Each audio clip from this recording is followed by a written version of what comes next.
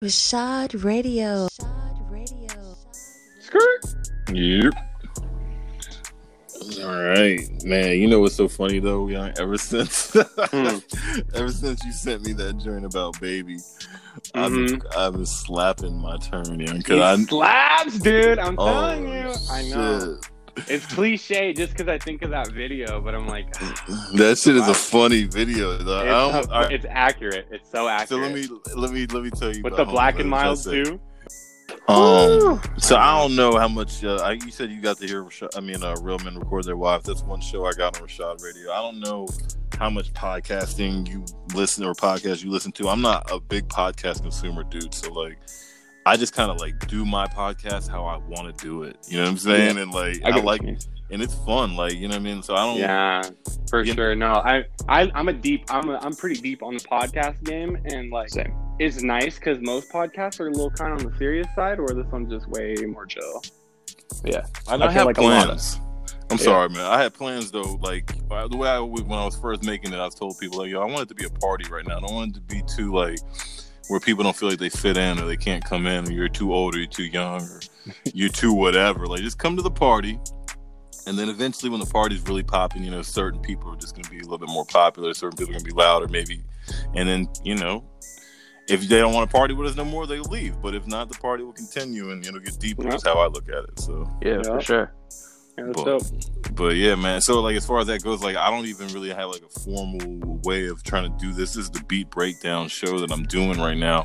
My man Kendo and I came up with this idea. Shout out to my man Kendo. Yeah.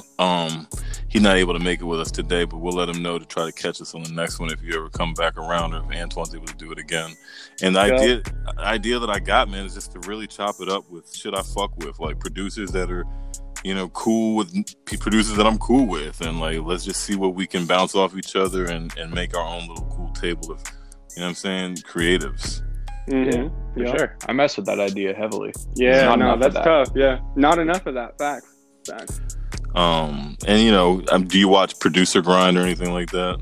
Yeah, I watch a lot of that YouTube stuff actually. Yeah, when they had the real episodes, man, I watched like all of them. But the Zoom joints, I'm like, yeah, it's hard. Zoom stuff is kind of cringe on a lot of levels for different. It's hard, but I respect him. And you know, that dude's name is Dylan too. Shout out to Dylan, the CEO.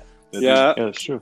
He's cool, man. I've rapped with him in his come up. I don't know him like that. He's down in Atlanta doing his thing right now. But those type of, you know, podcasts, that's the only type of stuff I really consume on a podcast level. My lady, she does yoga stuff, and I know podcasts are amazing, and I probably could make Rashad Radio a little bit more fine-tuned, but as of right now, it's all about hip-hop, bro, and it's all about, like, the love of it. And so, you know what I mean, I don't have no kind of no rules, you know what I mean? So just have fun, you know what I'm saying? I'm not going to sit here and make it be like, you know, an interrogation or anything like that. If anything, I just kind of want to learn from you guys. Yeah, I got a few questions jotted down for Dylan. Perfect. Just to dig. Yeah, he told me he was going to take care of the work for that.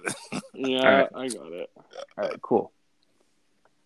Yeah, for like a hip hop podcast, it makes sense for it to not be polished or super refined or like super produced, because that's the whole entire idea behind hip hop is do it yourself. Yeah, dude. And I'm telling you, man, like, shit be landing. Like, last night I was editing a podcast that was not even as hip hop based. It's more like QAnon and like Anonymous and all that crazy Twitter shit, right? Oh, you can check for that joint. The joint is called I Got Standards. But is QAnon anonymous? Is that what that means? I think it is. They're in the same world, bro. Yeah, it's like, I don't know, but I have like a couple friends that are into that shit. So I told them, yo, y'all need to get on Rashad Radio and chop it up. But the point of it is that they're on Rashad Radio, and so the hip hop element is me. And as I'm listening to their shit and I just throw like an instrumental on it, it's so fun how sometimes it could coincidentally, like, the conversation just ends at the right point of the beat. You know what I mean? Like, shit like that. Right, just the QAnon and the X-Files theme song just ends right there. I was about to say that. Yeah, exactly. Like a trap remix to X-Files. Tell me why that needs to be done. It's dying to be done. Hell yeah. So I had to get hip on the Big Wave before you got on the phone, or is that what it's called? Big Wave? Yeah, Big Wave is like the dopest beer that I've had so far. And then I knew what it was once he said the Kona. Yeah. Oh yeah, I know about them joints. I feel like y'all West Coast kids actually started this IPA crave. It's popping for Honestly, sure. though. Yeah, it's popping. Did you say obviously? Popping. Oh, yeah. I said honestly though, because like yeah, we got hops for days. Yeah, I was about to say where I'm from, we're like biggest hop producer in like Washington State, so I'm like, it's nothing, bro. Dylan and I are from the same place, so okay. Yeah, it's hop. Yeah. It's hop crazy for sure. I was the dude that was buying the Sierra Nevadas back when everybody was like still Heineken and Corona, and they're like, "Why is this? Who bought this?" You know, and people would be like, "Rashad bought that beer because he didn't want to share it with nobody." and for real, I'm so burnt on Heineken. It's so like okay at best. Yeah, it's just like Gatorade beer. For sure. You know what I'm saying? Like it definitely has no body. Yeah. But talk to me, man. I know Antoine got questions dotted and jotted, but I'm a motor mouth. I'm over here sipping on Raging Bitch. I got one question off break. All right. What is your favorite DAW? Not what DAW did you use? Which is your I guess that's going to be the same answer, but what's your favorite DAW to cook up with? Oh, my favorite DAW that I use is FL, because all that I've used FL from the jump back in like 2013. Okay. I just started experimenting with hardware. Like I just got an SP last month, but okay. Yeah, I'm just used to FL. That's like what I've been on, and there's more tutorials for it. Yeah. FL gang. I'm not in that, and I feel left out, Joe. I had a FL on my PC back in the day, and it was when I was still just rapping, and I didn't really put any attention into making beats. And I really wish I did, because that computer was dope, and I was doing a lot of things back then. But it is what it is. Yeah. Fruity Loops, there's no difference. Like but there, people that use different DAWs, or at least for me, when I see people using Fruity Loops. Or shit. More so when I see people using Logic, but definitely Fruity Loops, because I see a lot of the younger kids using Fruity Loops, and it just looks like they're just jamming out trap joints on that shit. It gives. It's easy. That's what I'm saying. Mm-hmm. It gives the illusion that it's like geared to make trap. Better than other joints. I mean, it's geared towards EDM, is where like a lot of the first big people that used FL like popped off of was FL. So trap just kind of makes sense because it's easily programmable. I know in Ableton it looks like hot garbage to do like hi-hat rolls and whatnot. Yeah, I don't get the Ableton wave. I got a demo a while back and it was like brain surgery. I was like, oh no. Yeah, it looks like you're playing a game of Operation. It looks insane. It looks nuts. I feel like certain people, and shout out to the Ableton producers, but I feel like people that want to get there also kind of interpret it as like Ableton is the final boss of, you know what I'm saying, of learning DAWs or some shit, right? Yeah. Shout out to them. They're on a different different wave. No, they jam out, man. They definitely make some shit, dude. And I'm like, okay, I'm not, I don't know. I don't think it matters, but I do sometimes think maybe, just maybe, if you got Logic and Ableton, your sound could be a little bit cleaner than if you're, I don't know. Yeah, no, Deadass Logic took like a month to learn, bro. It was insane. It was off the wall. It just looks once insane. You learn it. But once you learn it, you can get crazy for sure. If you really want to go. That's true. It did take me like a whole summer to learn FL, and that was all on the trial. So it's like, without restrictions, I was making beats off that thing for like 6 months without having a license. And that's not Mac, right? Because they don't have it on Mac, if I'm not mistaken, right? They just put it on Mac with FL 20. Yeah, it's on Mac now. I haven't tested it, but it seems like it's pretty solid. It's not as good as the Windows version, but I've heard it's really good. Yeah, that makes sense. Yeah. Now, as far as like a Windows, because I left Windows and thought I made like the biggest jump ever when I finally realized how dope Apple was. But I do hear a lot of producers that stand by their Windows machines. Like, nah, bro, like I ain't fucking with that Apple shit. Are you like that at all, or are you only it's like either or? I use either or. I have a MacBook that I do like a whole bunch of schoolwork and like video editing on, and then I have my Windows that's for production. But I would so be down to do the conversion over to all Mac. It's just easier, like airdropping stuff from your computer to your phone. Starts with AirDrop. Why does everybody start with AirDrop? AirDrop and iCloud. How I can send a beat from the iCloud and then text it off my phone. Come on. It just seems so much easier. I love it. It is easy, and I just got a Mac Mini on furlough, and so I'm over here like just shooting shit from my phone to it to make the podcast edits work, and it's just so simple. Mm-hmm. But everybody starts with AirDrop, and they're just baffled because I've been on this Apple wave since about 2012, 2013. And so I'm like foreign to Windows, and I'm surprised they don't have something comparable. They don't have an AirDrop for Windows? Not really. I'd say the only thing that's closest is like Dropbox or Google Drive, but you can still do that on a Mac too. So it's pretty trash. Yeah. Y'all want to hear a funny story? I'm that guy that was shamelessly on his birthday with a new album I produced and recorded on my iPad. So I just want to add that in there. I produced and recorded on my iPad, but college dropout. I was that guy that was airdropping it to the people in Starbucks. I mean, right, promo's promo, man. I'm gonna come clean. When I dropped my first EP, Restless, last year, I had like a birthday party and stuff. And I slipped in a track or two to see people's reaction, and everyone was vibing, and I was like, cool. All right. Yeah, I know promo's promo. Yeah, promo's promo. I know the night that my album dropped, I had to work until like 11 p.m., and it released at 9 p.m. on West Coast time. And I was just like, hey, if you guys work here, like, check out my song. Here's the link for it. I'll send it to you and everything like that. Exactly. And I was thinking recently about putting a QR code all over the store and just be like, scan that. It's got the album on it. Dude, that's smart. That's super smart. Have you ever produced on iOS devices? I've used GarageBand a little bit, and I've been getting into this app called Koala. It's like super similar. Yes. It's super similar to an SP404. There's a dude that's on a campaign to crush the SP404. You seen my man Michael, the Asian dude? Oh yeah, that's my man, dog. I talked to that man. He's in China. Like, if you trying to put him on Rashad Radio, he's like, my English not good. I'm like, bro, come on. I seen your video. Yeah. Chinese producers, they're crazy, bro. Yeah, my phone cut out a little bit. Did you hear what Dylan's? I mean, was that Dylan or Antoine right there? Oh no, that was me. I've stumbled across the Chinese producers on Instagram. Crazy. Bro, they go hard they're on insane. Yo, link me, man. If anything, Dylan and Antoine, I know I got a lot of accounts, but if you can just remember anything producer related, just link me on Black Daniels, young, because I want to see that shit, yo. Oh, bet. I want to see that shit for real. Bet, yeah. Down for that. So where you want to begin, though? Twan was good. What you got for your man?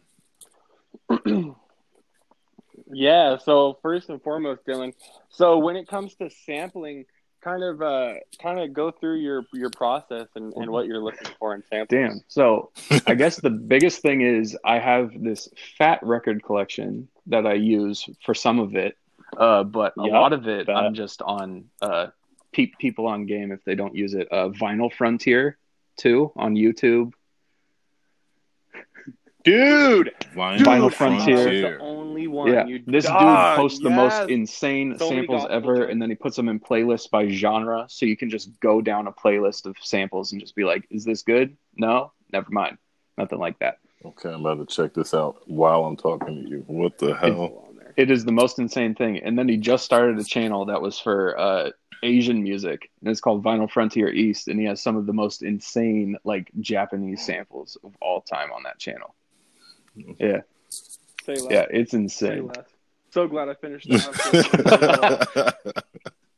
So, yeah, usually I start there. I think a lot of the songs on the project, with the exception of like 2 or 3, were from Vinyl Frontier. Before that first page got shut down, he started a new one.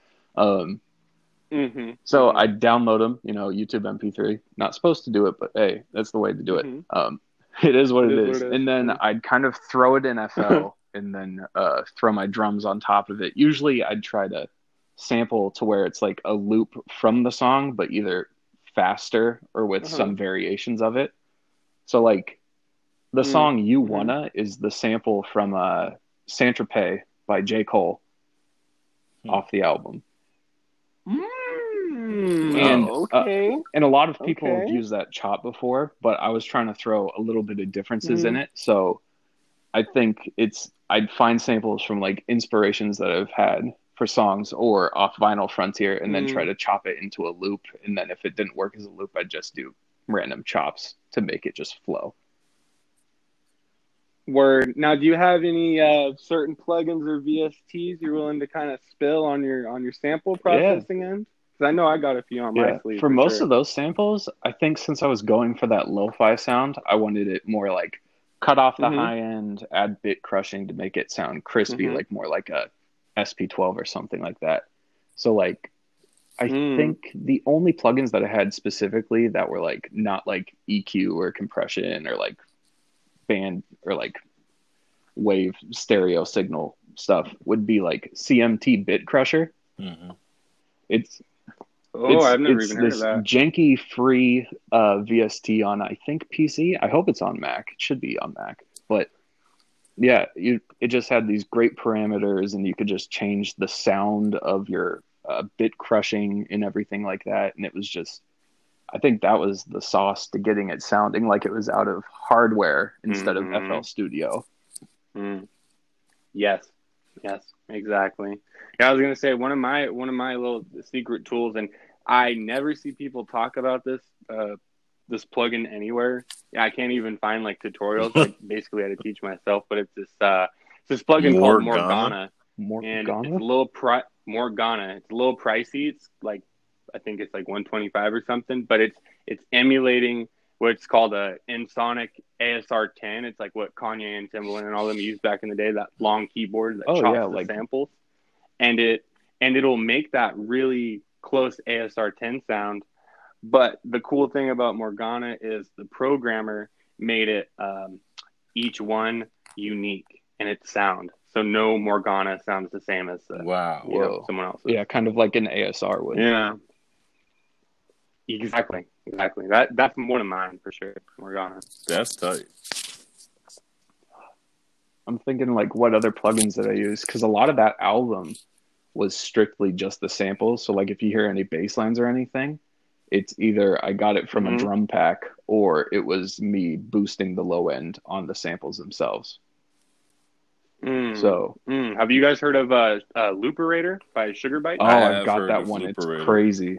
That thing is crazy, dude. I just got it and I used it on the outro for this Clockwork MPC, and it's great. I didn't even know this was possible. Yeah, I use that one for like these reversed hi-hats that you hear in a lot of like trap songs now. Whenever I'm making like type beats, I throw a Looperator on it just to get it like sounded nice and wavy with the reverse hi-hat. And it's super easy to use. Yeah. It's so nice. I didn't have to read a manual. I just figured it out off the wrist. I think I heard the Looperator from you, honestly. Yeah. It feels like... Yeah, no. You know the VST Glitch? It's like the free version of Looperator. Yeah. It's kind of like that, but like way more sophisticated, less laggy and all that. It's nice. It's real nice. Another good one is... this one called RX 950, and it emulates the old Akai sampler. Super cheap. It was like $12 on iPad, $25 on the Mac or PC. Super fire too. So I'm putting these joints down in my notes right now. Like, okay, get that. Yeah, jot them down. I know. I looked up the first my one. Next, I was like, that's crazy. My next question would be, so when it comes to arrangement and your instrumentals, how do you usually go about that? Do you have a usual like process behind like melody first? Do you like to do your drums? It depends on the day. I've had some days where I've had this insane drum groove that I've made to a certain sample, but 30 minutes in, I'm like, this isn't sitting right. And then I just bump the drum pattern that I have until I find a sample that fits. But for the most part, I'm just looking through samples, and when I find a sample, I try to get it to a BPM that I usually like. So like for most of the project, it was between 80 and 89. I don't think I had anything over 90 BPM. It's a good tempo. So that slower boom bap range. And most of the time I just start with a sample and then chop it on Grid, because FL has this insane playlist where you can just drop it in and then put it by a certain set, like quantization almost. Wait, what happened? So FL Studio has this function of a playlist. It's kind of like Ableton, but a little bit easier to understand, because Ableton is just kind of like for the rocket engineer of a producer. Yep. Shout out to them. Yeah, shout out to Ableton users. They're crazy though. So in FL they have the playlist function, and you can go all the way down to like 132 grid on your project. So you can like get precise chops without having to do it through some sort of like MPC emulation type thing. Okay. So I'd chop it in the playlist, and then I'd throw my drums through a sequencer, and then throw it onto my playlist, and then just copy and paste for about a minute or 2 minutes. And then specific arranging, I just I go, okay, is it feeling too repetitive? Let me take this drum fill out. If it, I'm like, what would spice this up? Let me throw a glitch 2 on the master, and then automate that to do some like third glitches and pitch downs and whatnot. Yep. Okay. There we go. That's what's up. Yeah. And then I just kind of keep on doing that. And then when I feel like the song's kind of lived its life to a certain extent, I just fade it out, or I stop it off a drum, like a snare hit. And I've been experimenting more with the stuff that I've been making now on how to like outro songs and make them where they cohesively flow into another one. But for that first project, that's a great topic, honestly, for real. Because like I have that trouble. Yeah, it's hard to make songs that like cohesively flow together. That was my biggest problem on this first project, was like, how am I going to have everything flow together? Everything's in this similar BPM, so it's easy in that sense. But like sound wise, how do I make things flow from one to another? Right. Usually, like with my projects, I always create the intro and outro first before anything in the middle. So I have those 2 markers, and I can work from within. I know my barriers on it. It's like, the beginning and the end to the story. Now you just got to fill in how they connect. Exactly. That's smart. That's really smart. Y'all got me thinking I need to make a beat tape now. Beat tapes are where it's at. It's like the easiest way to promo. It's like $36 for DistroKid for a year. Oh, I'm on DistroKid, so I might as well just use it for that. Yeah, and you can post so much. It's so easy. This isn't like sponsored by DistroKid. I'm not like an ambassador. I wish I was. No sponsor. DistroKid's cool, man. I be talking to them on Twitter. Their emails are funny when I fuck up, and I'm like, okay, I got you. Yeah. They're a cool company. Yeah, for producer-wise, I mean, there's a whole bunch of dudes a couple years ago that were like, you need to start putting out beat tapes. Like Lifestyle had a video 2 or 3 years ago where he's like, the number one way to make money is to just post beat tapes of your stuff. Real talk, I did this today, as a matter of fact. I had an album I did last year that I produced. Like I said, I think I was tooting my own horn earlier. But back to that, I decided now, like, because I'm the most unorganized producer. But anyways, I try to get more organized, and I found them joints, and I found the clean versions of them where the samples that I didn't have to worry about weren't on it. And I said, you know what, I'm going to just upload this shit. So I'm with that, beat tape. I don't consider that a beat tape. I think that's kind of a cheat. It's like I just did an instrumental version of an album, but I do need to make a straight up beat tape like y'all are talking about. Yeah. I mean, instrumental albums are dope too. I mean, if you look at like Jazz or like Kareem Riggins, like those projects, I don't feel like those are beat tapes. Those are like instrumental albums. Yeah. Like Dilla Donuts, I don't think that's a beat tape. That's like an instrumental album. I don't think that's a beat tape either.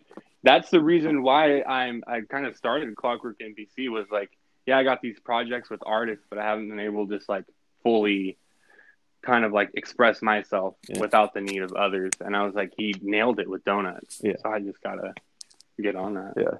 Donuts just changed my entire way of producing as a whole. But like that project is just insane. So am I like kicked out of the producer fray if I say that I have not fully digested this piece that I'm fully aware of? If I got to keep it 100 while we're on the show, is nobody going to keep it 100? Nobody going to No, you're straight. It's a long project. I'm wearing the shirt. It's a long one. In fact, right now, I have a Dilla shirt on right now. And this is the shirt that my lady bought me. And I have to confess, I was very happy that she gave it to me. And I know about Donuts. I heard, like, I don't know the songs. There's a lot of tracks on there, right? Yeah, there is. Last Donut of the Night. Yeah, so I don't know them by Lightworks. And I feel like I'm just not in there like y'all. And I need to go back and do my homework on that joint, because I know he produced a lot of joints for artists that I fuck with. But as far as that piece that everybody talks about, the Donuts joint, like I'm not in there like everybody is. I got to get in there.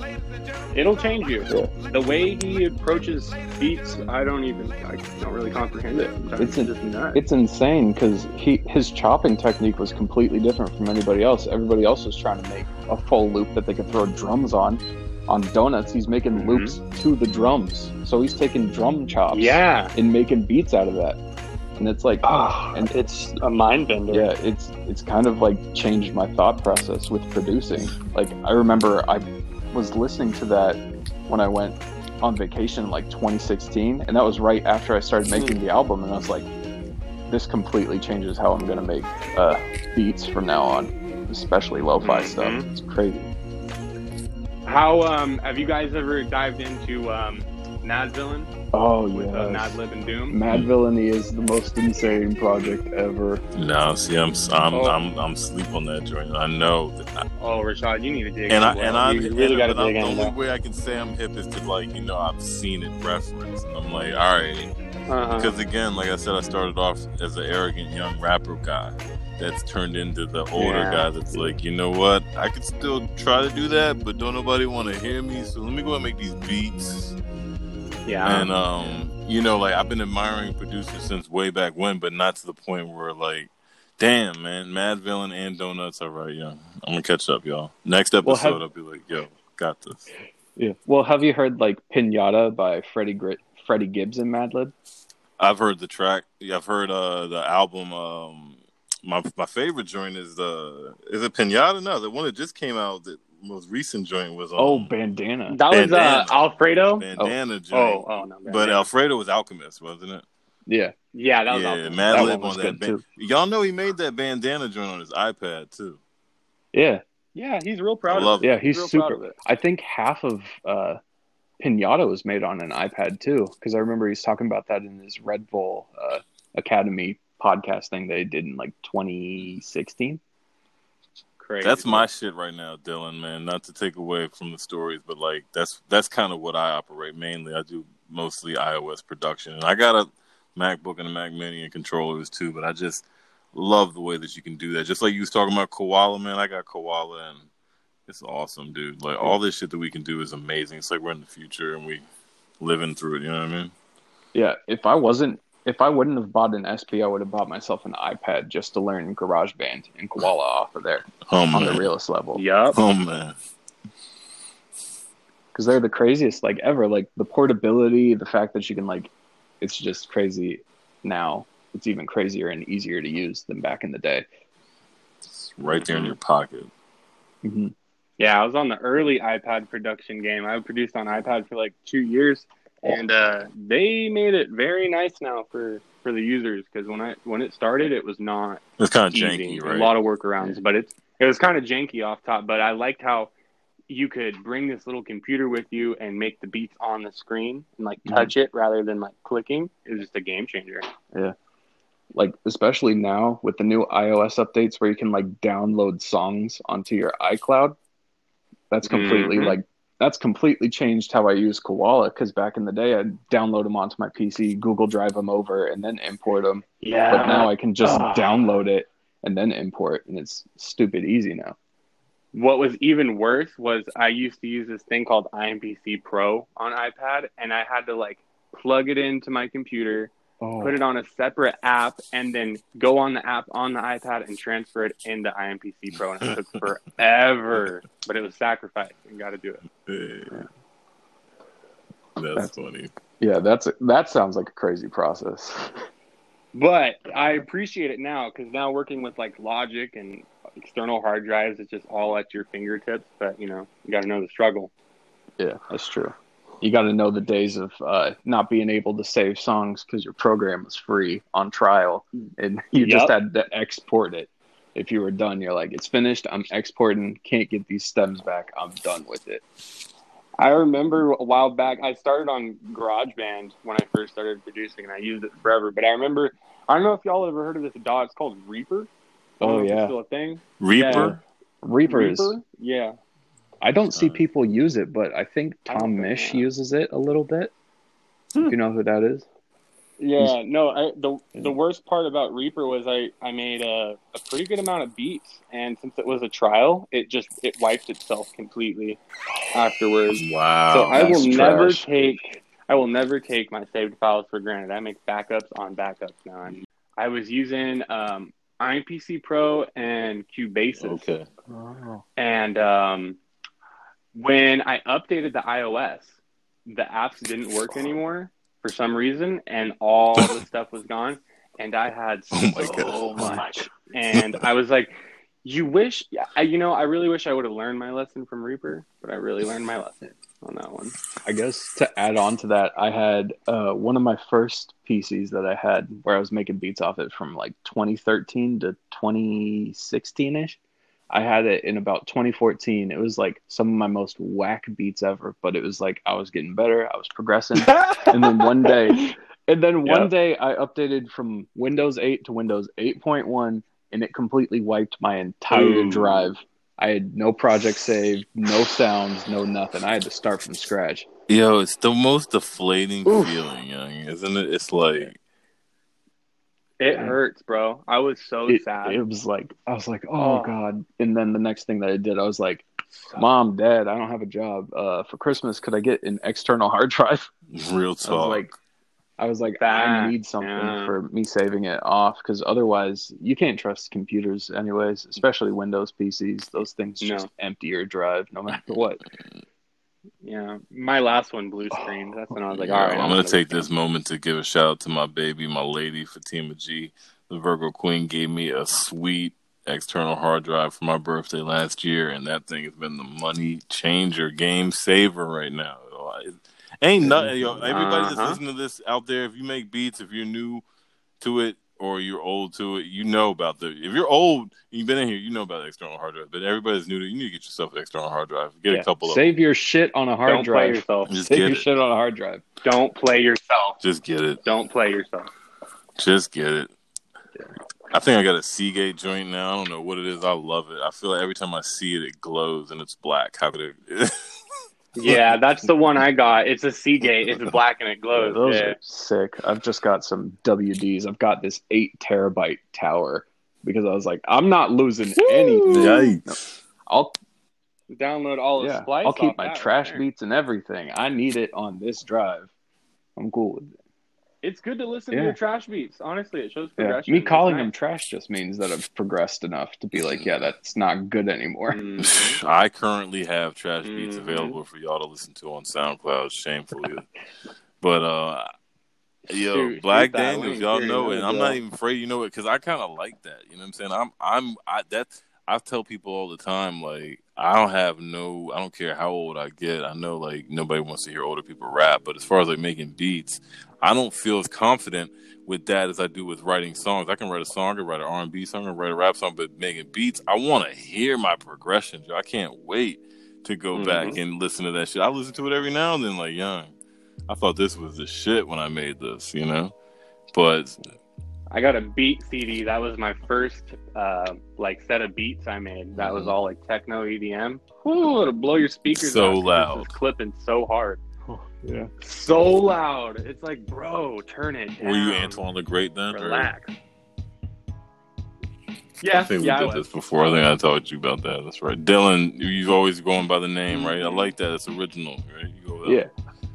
I've just been going with my name because, like, when I first started, I was going to be Prescription Beats because the initials are DR. So I'm like a doctor. Super punny 14-year-old me was loving it, and then I was like, it's not the stickiest. So, you made a good move. Yeah, that would have been tough. Imagine this album is Prescription Beats. Oh shit. Yeah. Hey, so I respect it though. I respect it though. You know, because you could have did something different with the DR, and like, you know, Prescription made you think a little. I like that. Yeah, but. That's like comparable to like 808 Monster. Like, should I see like that on YouTube? And I'm like, get out of here. 808 slap. I'm sure. 808 slap. 808. Oh, 808 Bakery. Yo, I mean, are y'all hip to the new? Maybe I'm not. Sometimes I get into so much of a production funk, whether it be making podcasts or trying to get back into beats, that I don't listen to music for a while. And when I get back to it, like I said, I was listening to Lil Baby and Gucci's new shit. Yo, these producers are really layering the song with several tags now. Yeah. Like it's not just Dylan Rowley's Mhm. beats. It's like, who made this beat? Dylan Rowley made this beat. Rolling on that, my bad. Yeah. You know what I'm it's all saying? good. You know what I mean? Like it's like all that. It's like, wow, yo, I ain't mad at it because it's kind of funny, but like, Yeah. you don't have a tag, right? You guys don't tag your beats. I've got a tag for mine, but I only use it for like my website when I sell beats. Right. But like exclusives, I'm like, no, I'm not gonna put tags on it Yeah, you can't be Exactly. tagging an Yeah. exclusive joint. Yeah. unless it's extra Nah. pay or discount. Like, it's discounted if you use the tag. Mhm. But A good story on beats. That's Yeah. a good topic. What's your guys' experience with selling beats, and have you guys had any bad experiences so far? You want to go first on that one, Mr. Rowley? yeah, sure. Back in the day, when I was in high school, I used to sell my beats to some kids that went to my high school, and I'd record for them and everything too. And I had this one Yeah. dude.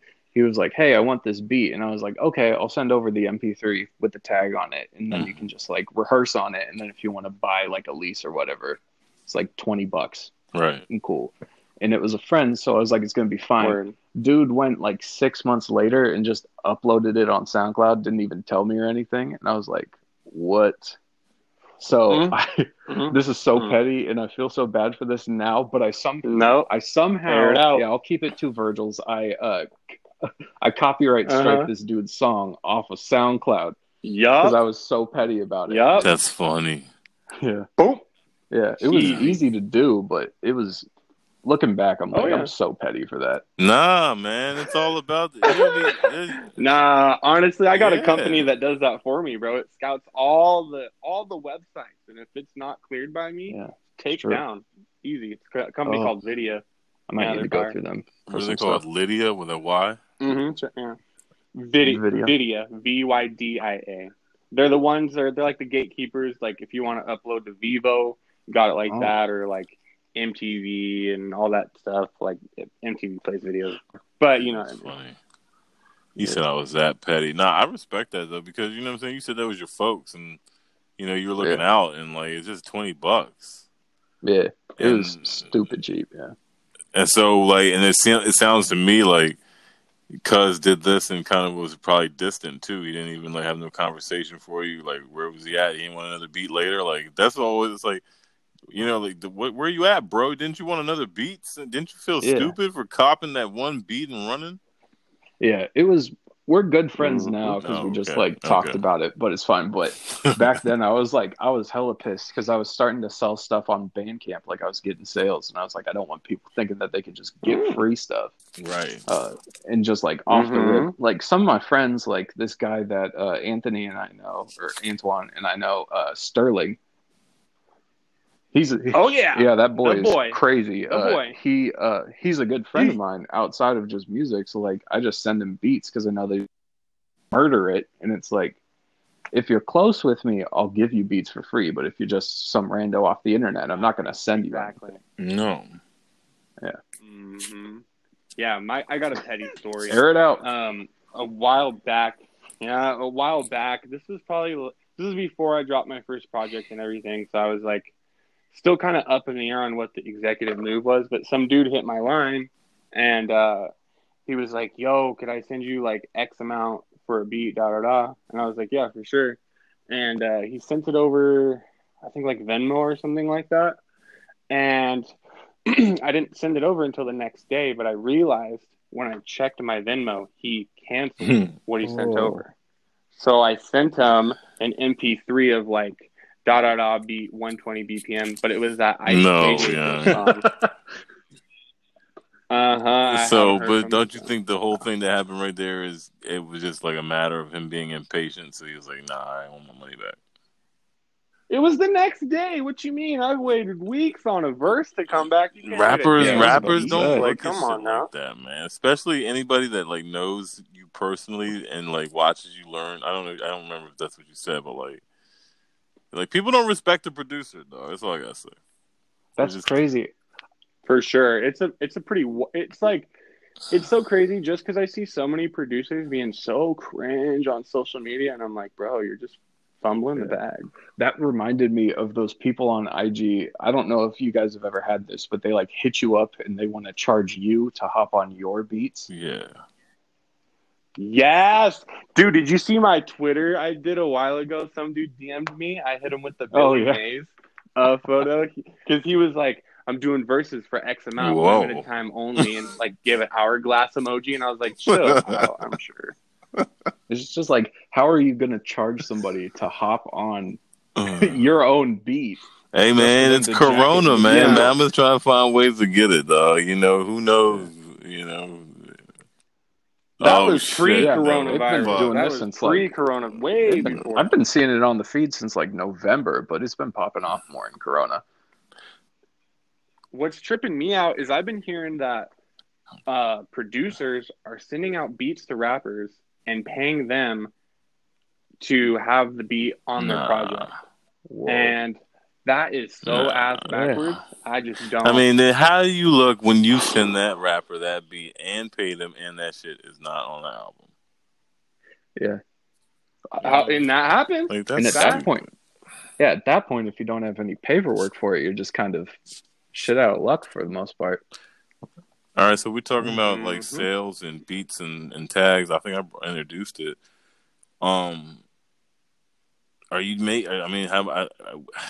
of course you want to make money, right? But like, when it comes to making beats like Late Nights and that sound, do you sell that sound, or do you conform to today when you try to sell beats? When I try to sell stuff, I get what you mean. Like, do I do more like, do I try to ride the wave of like what's right that now? Shit tears me a little bit. Yeah. So for like Late Nights and stuff, that's usually like me and a couple guys that I know from Yakima. I'll send them beats and just like they'll use those because that's kind of the sound that they're on. But like I've been making trap stuff along with all of this lo-fi. Like I was originally like in 2018 prepping like some experimental trap EP, and I just never completely finished it on some like Monte Booker type stuff. Like that sound, but I just never finished it. And but for like most of the time when I'm selling type beats and whatnot, it's a lot of like today's sound. And I hate degrading myself to a type beat producer in that sense online. No, but you get sales, right? Yeah, I'm catching some money. It's not a lot. But it's money. Slow, but it's money. And you're money. Getting your name out in this respect. Like, I respect it. Anybody who's listening right now who's never sold a beat respects that. And that's kind of what I was kind of getting to, because I know that when I listen, this is what I was going to say. When I listen to something like Late Nights, right? Yeah. And I know that you're capable, right? And I haven't heard your trap shit. I can't wait to listen to that too. But when I hear Late Nights, to me, I just feel like that makes me think as a well cultured hip hop fan that like this guy loves hip hop music too. Yeah, you know what I mean. I feel like you can be a trap producer and not even give a fuck about hip hop. You be like, yo, I just made this trap. Yeah. I just made this trap shit. You know what I'm saying? Like I don't know.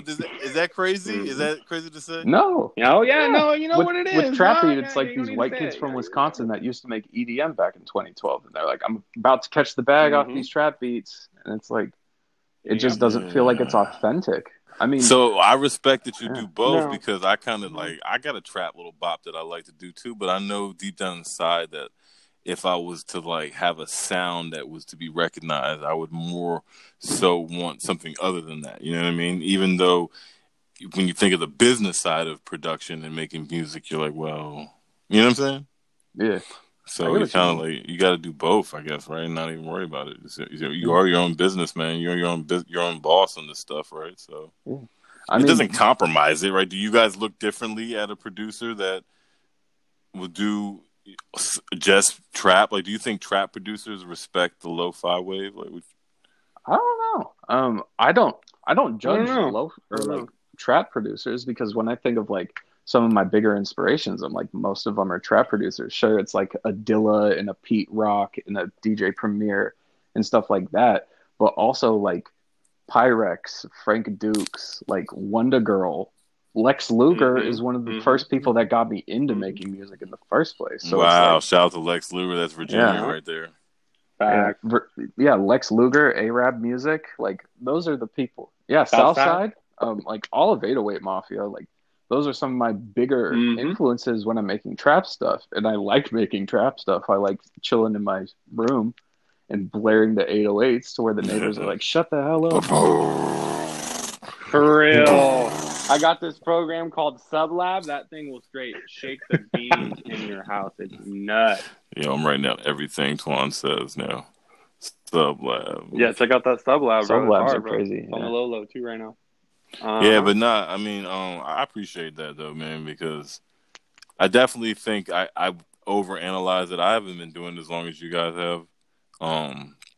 I definitely haven't caught as many sales or worked with as many artists, and looking forward to that part and that journey that I'm on, because right now I get caught up in my organization and not even like knowing necessarily who the sound is that I want to sound like, you know, like I've been slapping Lil Baby and Gucci and Pooh Shiesty lately, and I'm like, shit, I'm about to make some trap. But Boom, boom. Then there you go. right You know, before that, follow I it. was on some West Side Gun, Benny the Butcher, you know, Freddie Gibbs, Ooh, pray you for know what I'm saying? Paris. And that shit, I come from that 85, you know, to 90 BPM shit. Yeah, I love those Those are beats. So I guess what deters me and other producers out there, and maybe y'all can shed some light on this, is the whole sample clearance and like whether or not that is really like, you know, like shit like Splice. Is that shit legit? Like, I be seeing stuff people say like you can get caught up in Splice. There's No, it's all royalty free. Yeah, there's some producers for some reason that aren't clearing samples that they're putting on Splice sometimes, but that's like a small minority of people. Okay, that's what it was. Okay. But yeah, like samples for like, I don't know, for like songs, for the most part, I haven't been selling like big exclusives or anything where they need sample clearance. But for a lot of the time, nowadays, it's so much easier just to get royalty-free samples. Like last time you guys were talking about Loopmaster, or like... Yeah. Hey, but you know what, though? The whole time, that wasn't what I meant to say. When I was listening to that joint, I was talking about Looperman. What was it? Oh, Looperman, yeah. That's what it's called. Looperman with the Blue Devil. There it is. Minor to Go. Shout out to Minor to Go. He's got like some samples that got placed. Yeah. Like those samples are insane and they're royalty free. Hold on. You just said the Minor to Go joints are on Gunna's shit? Yeah, like some of Gunna's earlier mixtapes, like the one that's got the green and the yeah. You see that guy all the time on that joint. Yeah. I used to go hard on Looperator, bro, back in the GarageBand days. Looperman. Yeah, I used to do it too. Funny. Yeah, Looperman. I used to go like digging on Looperman, like musicproduction.com way back in the day. But okay. Yeah, a lot of it now is sample packs. I'm trying to get into that. Like, oh man. That's a bag, bro. It's a slept on bag. If you're not a great producer as of right now, get good at melodies and start selling loops, and you'll get placements in no time. Easy. Interesting. Yeah. No, my perspective on the whole type beat online sale thing was I didn't start selling beats online until this year. I've been mostly like direct to artist kind of producer, and my approach is like when I make the hot joints, I put them to the side for artists, and like like they're cool. I'll put them online, but I don't really go for a sound. I just get on and. What I make is what I make, and if it's the sound, then that's cool. So let's say you make some of them joints there. You're like, yo, this joint is the fire. I got it off the YouTube digging. It's got a sample that needs to be cleared. I mean, I'm just being a noob right here and say, I mean, am I wrong to say, okay, rapper that likes this beat, this joint has a sample that needs to be cleared. Oh, I don't care for I need that. Okay, well, you know what, bro, it's gonna cost. I can sell that joint as long as I've let him know that he needs to clear that shit, right? Well, yeah. From what I remember reading, because I haven't gotten too deep into that, is like the sample clearing is on the artist. It's not on the producer, because the producer, once they make the beat, it's technically copyrighted. Right. So when you sell it exclusively to an artist, then that copyright partially falls on the artist as well. or some sort of variation of that, to where they have to clear the sample because they're the one that'll be making the most They're money. distributing it. Yeah, they're the ones that are distributing Big it. game. So Big game. they're the ones that are going to have to pay Chance. the royalties, the points, and whatnot. And so when I learned that a long time ago, Dylan, I was like, okay, I'm all in this. I'm in here. Because that gives you a little bit more peace of mind, right? Just make your music. Yeah, because then you're not fearful of having to pay to clear samples. And I know a lot of producers have been using sites like Tracklib, where you can buy like licenses to songs for like $5 a piece. What? Yeah. What? It's subscription based now, but back in the day, it used to be like, oh, you want like Impeach the President by Honey Drippers? It's like $100 license. You get it. And it's cleared. Don't have to worry about it. Whoa. I just had to clear up some samples for this Clockwork MPC beat tape. So then why, though? That's what I'm trying to say. Why did you clear it if you're... Because what it is, it's going to be me putting it out on Spotify. So it's going to be on me, and some of these songs are like considered like Southern classics. So like I had to get their blessing in paper on ASCAP, all that stupid stuff. question. I forgot that's what you were doing. Duh. Yes. No, that's what you're supposed to do, of course. Yeah, man, that shit seems like a little bit of a blow for me, but I get the most joy whenever I sample something to make it sound smooth. I know that from my experience, because most of this Late Nights project was sampled. I couldn't clear probably half of those samples if I tried. I had a couple George Benson joints, self-snitching, I guess, but I had a couple George Benson joints, and George Benson never clears samples for anybody. But but for this project, because I'm not getting big streams, I'm not like blowing up like what's a producer that's like blowing up just off instrumentals, like Ginseng or like 1-2. Those dudes, they probably have to clear samples. But for right now, since I'm doing it independent off of DistroKid's not really heavily monitoring what samples you use or if it's I've been wondering how they figure out what they figured out. They was kicking my last project out, and I was like, they don't tell you specifically what it is either. They just be like, there's something wonky with your track. And you're like, what's wonky? Yeah, my homeboy got on DistroKid, and that happened to him because I produced it and I had a sample in there. So I got him on my distributor, Symphonic, and they're just like clearing through none of that. Yeah. So that'd be happening. I think that for the most part, these like smaller distribution companies don't necessarily care about clearing samples because a lot of these people aren't getting big streams. Exactly, and that's what matters. You don't have to clear it until you start making money, because then the original artist wants their cut. So again, it goes back to making your music. Mm-hmm. Yeah, exactly. Don't go sample Thriller, but don't do if you find something dope. And another big thing is chop it up to where it's almost unrecognizable. Like pitch it down, reverse it, chop like separate parts of the song. Put it in that Koala app. Yeah, throw it in Koala. Use halftime on it. Get some crazy sample tool like Serato. I'm jealous, low key, on the FL tip that halftime. Yeah, gross beat is insane. What is that gross beat that everyone was talking about? It's this like it's essentially this it's just this effects module. It kind of works like Looperator, where you can throw effects on songs, and it has LFOs and everything. But one thing that it has that made it a complete game changer from everybody else was this halftime function. And it essentially slows down your song and cuts it to the certain bars that you have it set for. So like if you're at 168, it'll cut it every half bar. So then your sample's an octave down and it plays at half the speed. Is this something exclusive to Fruity Loops? I know Cable Guys just put out a version called Halftime, and it's a bit better because you can change the EQ, like what parts get affected in the sample to do the halftime. Like crazy stuff like that, and that is pretty solid too. I really enjoyed that one. You're like, let me pull out the pen and get this done. Right. Yeah, no, I'm definitely scooping that one. Is it pretty cheap? Is it like an expensive one, or is it like one of the $10 ones? I think it's like maybe $30 max.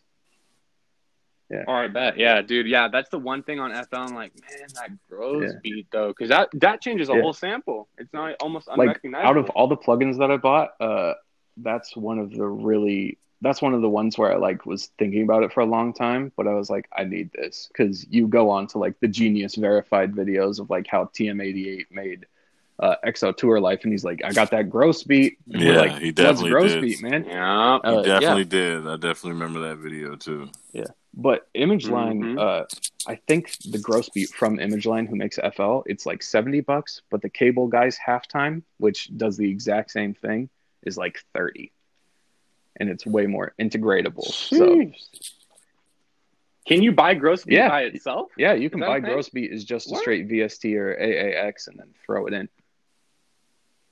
to whatever. See, that's the thing on Logic, where it's fucking audio unit. Yeah. So it's the weird. AU. I think it might be AU. I'm not too sure though. I think that they've. I mean, since FL is now on Mac, it makes sense that they've got AU for it as well. Yeah. Cable Halftime is $12. I'm hopping that right now. Yeah, it's worth it. It's so worth it. Right below it is crackedvst.com. Download now. No, the Kraken VSTs. I mean, absolutely. That's how I blue screen my Windows, bro. I don't know if you want to talk about that. He said he's got a Windows. I had cracked Logic. Yeah. The first time I tried to learn how to make beats, you cracked Logic? Listen to this shit. The same Mac. I'm surprised this MacBook is still here alive, right? But when my son was born in 2013, I got an MPC Studio and I got this MacBook, right? Mm-hmm. And then, I was pretty somewhat nifty on computers in my opinion. So I was like one night late at night when everybody's asleep, searching on the internet, trying to like find ways to get over. And I used to be on remember Logic Pirate Bay and all that shit? Oh, yeah. Yeah. And I was on that joint. I found a cracked Logic joint. And I was like, okay. And I took that shit and I woke up the next day and it was done. And I was like, oh, fuck, right? And it booted up and everything. Computer That's crazy because Apple software is on lock. So it might be the older version because I feel like they would So the point is that it was so awesome for nothing because I didn't know how to do jack shit. I didn't know I didn't know nothing about nothing. I just... Yeah. You didn't appreciate it. Well, just that part, and that I just didn't know how to make beats yet at all. Like I had never made a beat. I'm over here stealing Logic and shit, right? That'd be a terrible DAW. Yeah, it turned me off. I was like, it's seasoned, and it took me a month. It turned me off, and then long story short, Dylan, I learned how to make it on the iPad, iOS production. And I came back to my iPad, and I came back to my computer, and I learned on MPC, but. The cracked part of the whole thing is that I had this cracked Logic shit. So when I eventually learned how to make beats and I was like, okay, let me come back to Logic. I started reading shit I even talked to people that said that the industry has the ability to like tell if you made shit on cracked software and like. I was gonna talk about that. There's this crew of producers called Internet Money, and they used to make a ton of tutorials back in the day. And one of their producers actually torrented FL 10 or 11, I think. What a dog. And he was making videos, and ImageLine straight up took down the videos that he was featured in for copyright infringement because he was using a cracked DAW. And they knew that from looking at the video and tracking his information through. And I was like, He played himself, but it's just crazy that, because I'm going to keep it to Virgil's. I have used cracked plugins back in the day, like Omni. Like, what young producer that isn't making money is going to buy a $500 VST off rip when they don't know how to use it? Right. Yeah, I used to do that. I have a homie who, this is a funny story. I met him when I was living in my college dorm like 2 years ago, and he was torrenting like Waves plugins. And... Yeah, he torrented Waves plugins. He got like a whole entire Waves 10 bundle. I don't know how, but yeah, it was crazy. That's like $50,000 worth of VSTs right there, I think. Bro, I spent a bill on just the SSLG channel and this VU meter to not rely on the normal one.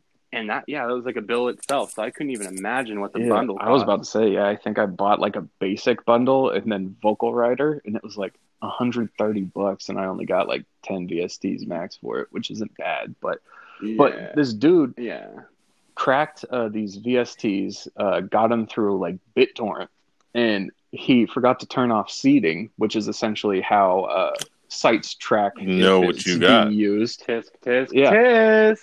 He didn't remove them. Yep, he didn't turn off seeding, and the school straight up found it through his IP and shut off his internet for 2 weeks because they were thinking that he was torrenting, and that's against school policy. And I was like, and it made me rethink. I was like, I probably shouldn't be torrenting these VSTs much anymore. Is that even still a thing? Like, I stopped doing it as soon as I realized that it might as well just, hustle to get the real shit, and it feels better because then you can get updates. That's the other thing. I had that shit with Logic. I couldn't update Logic. I couldn't, when I updated my Apple, my Mac OS, it would kind of like fuck shit up. So it's like, it was really for nothing. It was always on my computer for nothing. And like, you know what I mean? Yeah, it just kind of bricks the program if you just like update. It's kind of sad, but yeah, I used to use cracked plugins, and I'm like, I'm not mad or like embarrassed to admit it because it's just kind of the way that the game works at this point. It's just how it is. That's the way the game goes. And I mean, I did too, but I learned my lesson when I wiped out the computer. I was like, no more of this.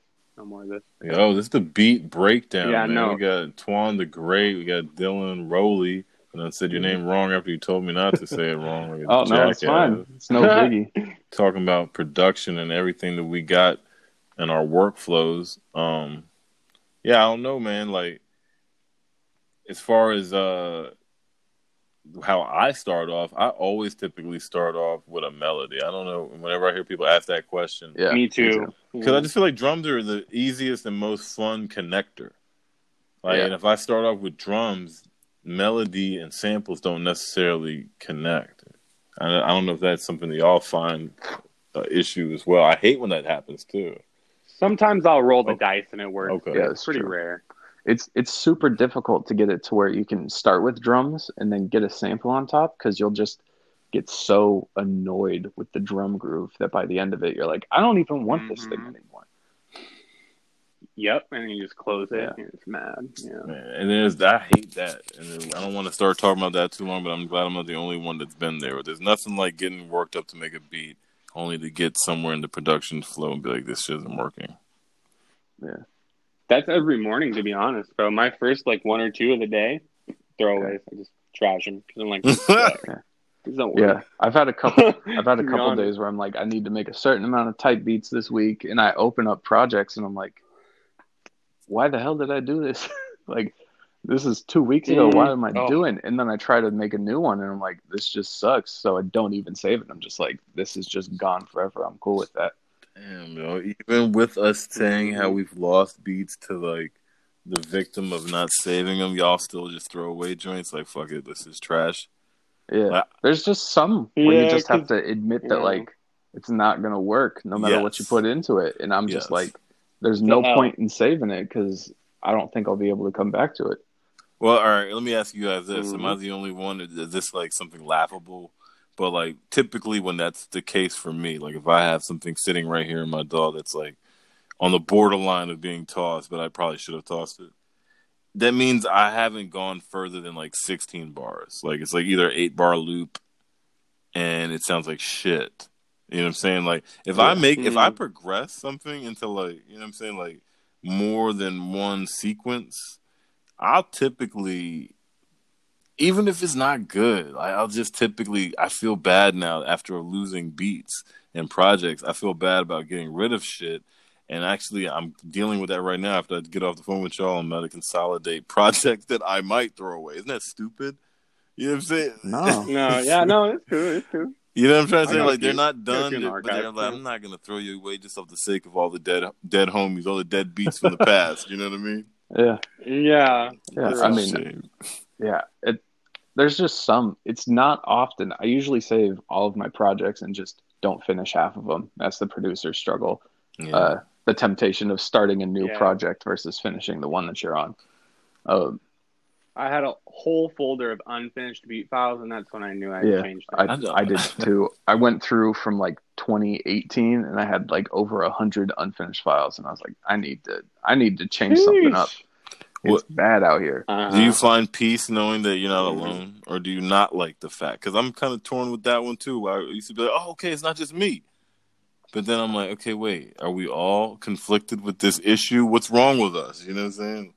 Yeah. Low key, yeah. I feel like we just don't. Yeah, I think a lot of us just like don't want to talk about the fact that we have these files that are just never going to see the day of light or the light of day. My bad. Or just like imagine if booty, you were a photographer and you had like all these pictures of your family or some shit, and people are like, "Yo, where are those pictures at?" Like, nah, they're trash. You know what I'm saying? Like, you're never gonna see these pictures. Okay, but that's a little bit different because it's I got a intimate. lot But of beats those, is like we do that, and I mean, maybe we can talk about that in the next episode. Yeah, for sure. I think the main thing is that like for type beats, it's way easier for me to just chuck a beat into the void. For like lo-fi, I'm like, I gotta keep it on my computer. Maybe I'll come back to this and have a different technique 5 years from now and completely change up the beat. I hear that. Okay. So on the topic we talked about a little earlier before getting on, but interlude. Oh yeah. Let's break her down. So that interlude beat I made back in 2016, 2017, I think.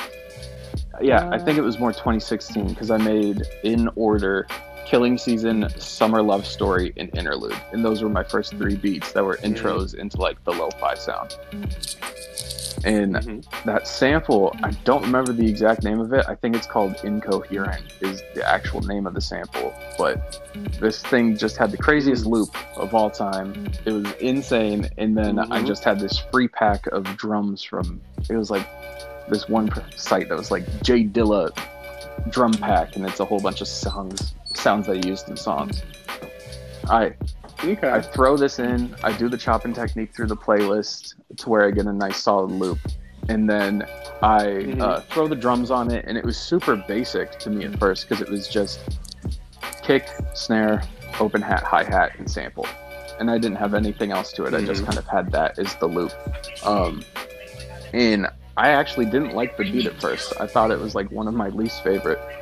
And I seriously disliked that beat for the longest time. And then this is on the Bandcamp version and the SoundCloud version, but I grabbed Kendrick Lamar's Backseat Freestyle. Yeah, I remember you showed me the original version, and I was like, man. And I put that on there, and I was like, okay, this completely changed the vibe of the song. And and so I finished it, and I was like, this is perfect. I'm probably just going to put this out on Bandcamp. I don't think I'm going to put it out on streaming.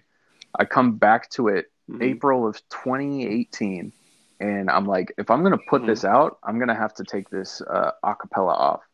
Took the acapella off, and I listened to it through, and I was like, put breakdowns in the beat and how it would sound and everything. And that was like right when I started experimenting with throwing acapellas on top of my beats just to see what it sounds like. I used to do that back in the day. Man, Jack Radio was telling me just the other day. That's what I was thinking. How it's insane how everything just happens at the same time. He was just telling me like, bro, you need to try to put like songs on your beats, and I was like, why?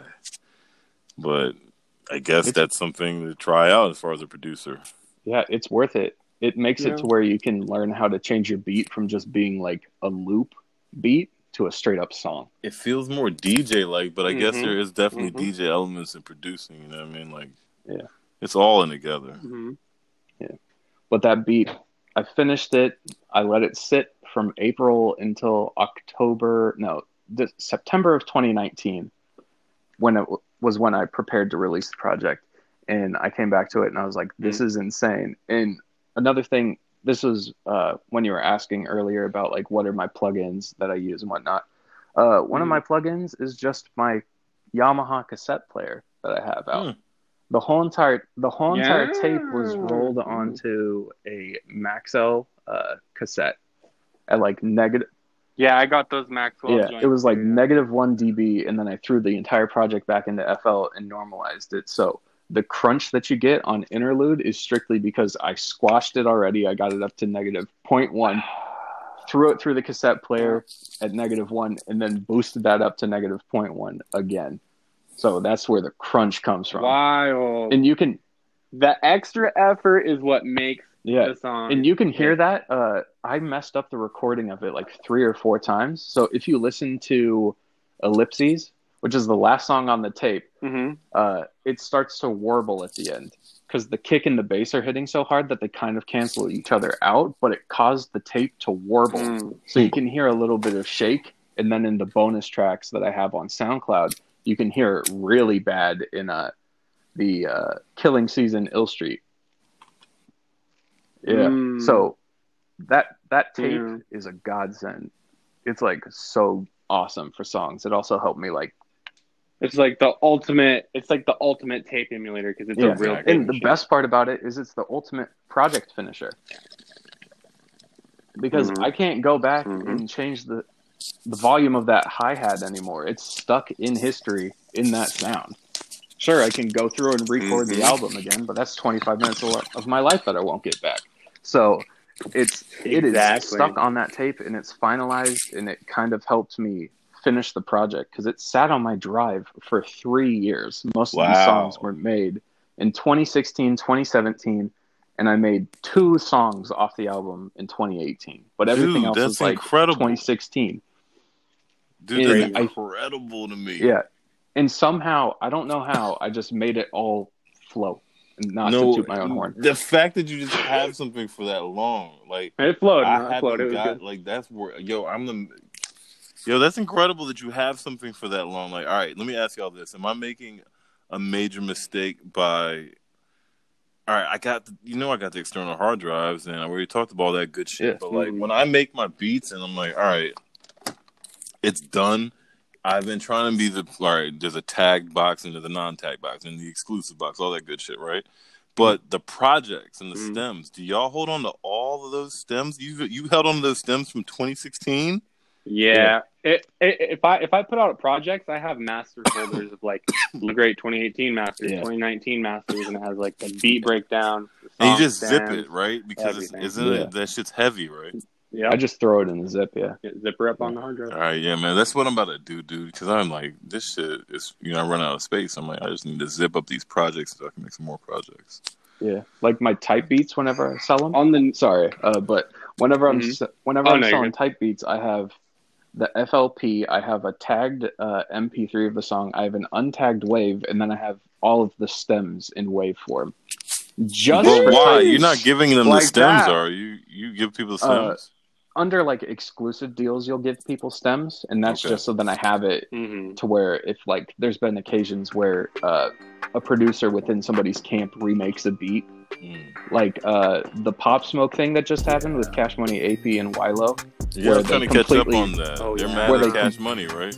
Yeah, because Cash Money had some of his producers allegedly inside his clique remake this sample from this dude Wilo, who makes the most insane samples and just gives them out for free on YouTube and whatnot. But his camp remade it and got it on Pop Smoke's album, and this dude Wilo has been working to get his credit on it as a composer because he made the sample that they just completely remade with different sounds. And it's been a process. So I try to keep my stems just so then if they're like, you didn't make this song, I'm like, what do you mean? I've got the stems from 2016. All right. Got the whole project folder, which is a stems folder. Yeah, but I just throw them in zips. I'm just like zip it and then throw the other folder away that's got it in non-zipped form. Yep, exactly. All right. Shit. No, but on the projects, I got one more thing on holding on to something for a while. On that project I did with Sterling, I know Rashad checked it out. I'm pretty sure you did too, Dylan. But there's this one with the sample. It's like, have you ever seen The Sunny Side of Heaven? This is off this 1979 Tacoma Kids Choir. I had the sample recorded for months and couldn't figure it out. And then one day, when I was producing on iPad, went to a part, and then it just sparked. And then boom. Sterling came over, I think, that week, and then just knocked it out. Whoa. Yeah, y'all two work out. But you never know. Too, man. Y'all need to keep jamming. Yeah. Oh yeah, for sure. We got some stuff. Oh man, the samples that Antoine was sending me were insane. I've got a couple joints, both trap and lo-fi, that are just crazy. I got some nutty ones. I'm just sitting and I'm like, what to move? But yeah, it's crazy. Well, I'm on my second, or maybe this is my third of the night, Raging Bitch, so this one will probably put me down. Heyo. I don't think I'm going to be doing any producing after that. it's probably going to be all podcast promoting and editing until I tap out. But I'm glad to have you on, man, and I hope you subscribe to Rashad Radio and everybody that's listening. Y'all make sure y'all follow Dylan Rowley and Antoine LaGreat. Second time Antoine LaGreat. Antoine, you gonna be? This is us, man. We here, right? We here. Okay, we here. Yeah. The beat breakdown. We're just missing Kendo. We're gonna get him next time. He's been missing in action. I don't know where you at, Kendo. We can find you. But we're glad to have more producers come through. We love to chop it up, talk about what it is that gets you going, what it is that how you're flowing with your Ableton, through the gang, and whatever you got out now. So again, make sure y'all checking out my man Dylan Rowley. Damn, son. I want to see Rowley so bad. Shout out to social media, Dylan. I'm at Dylan Rowley Prud, just on all social media.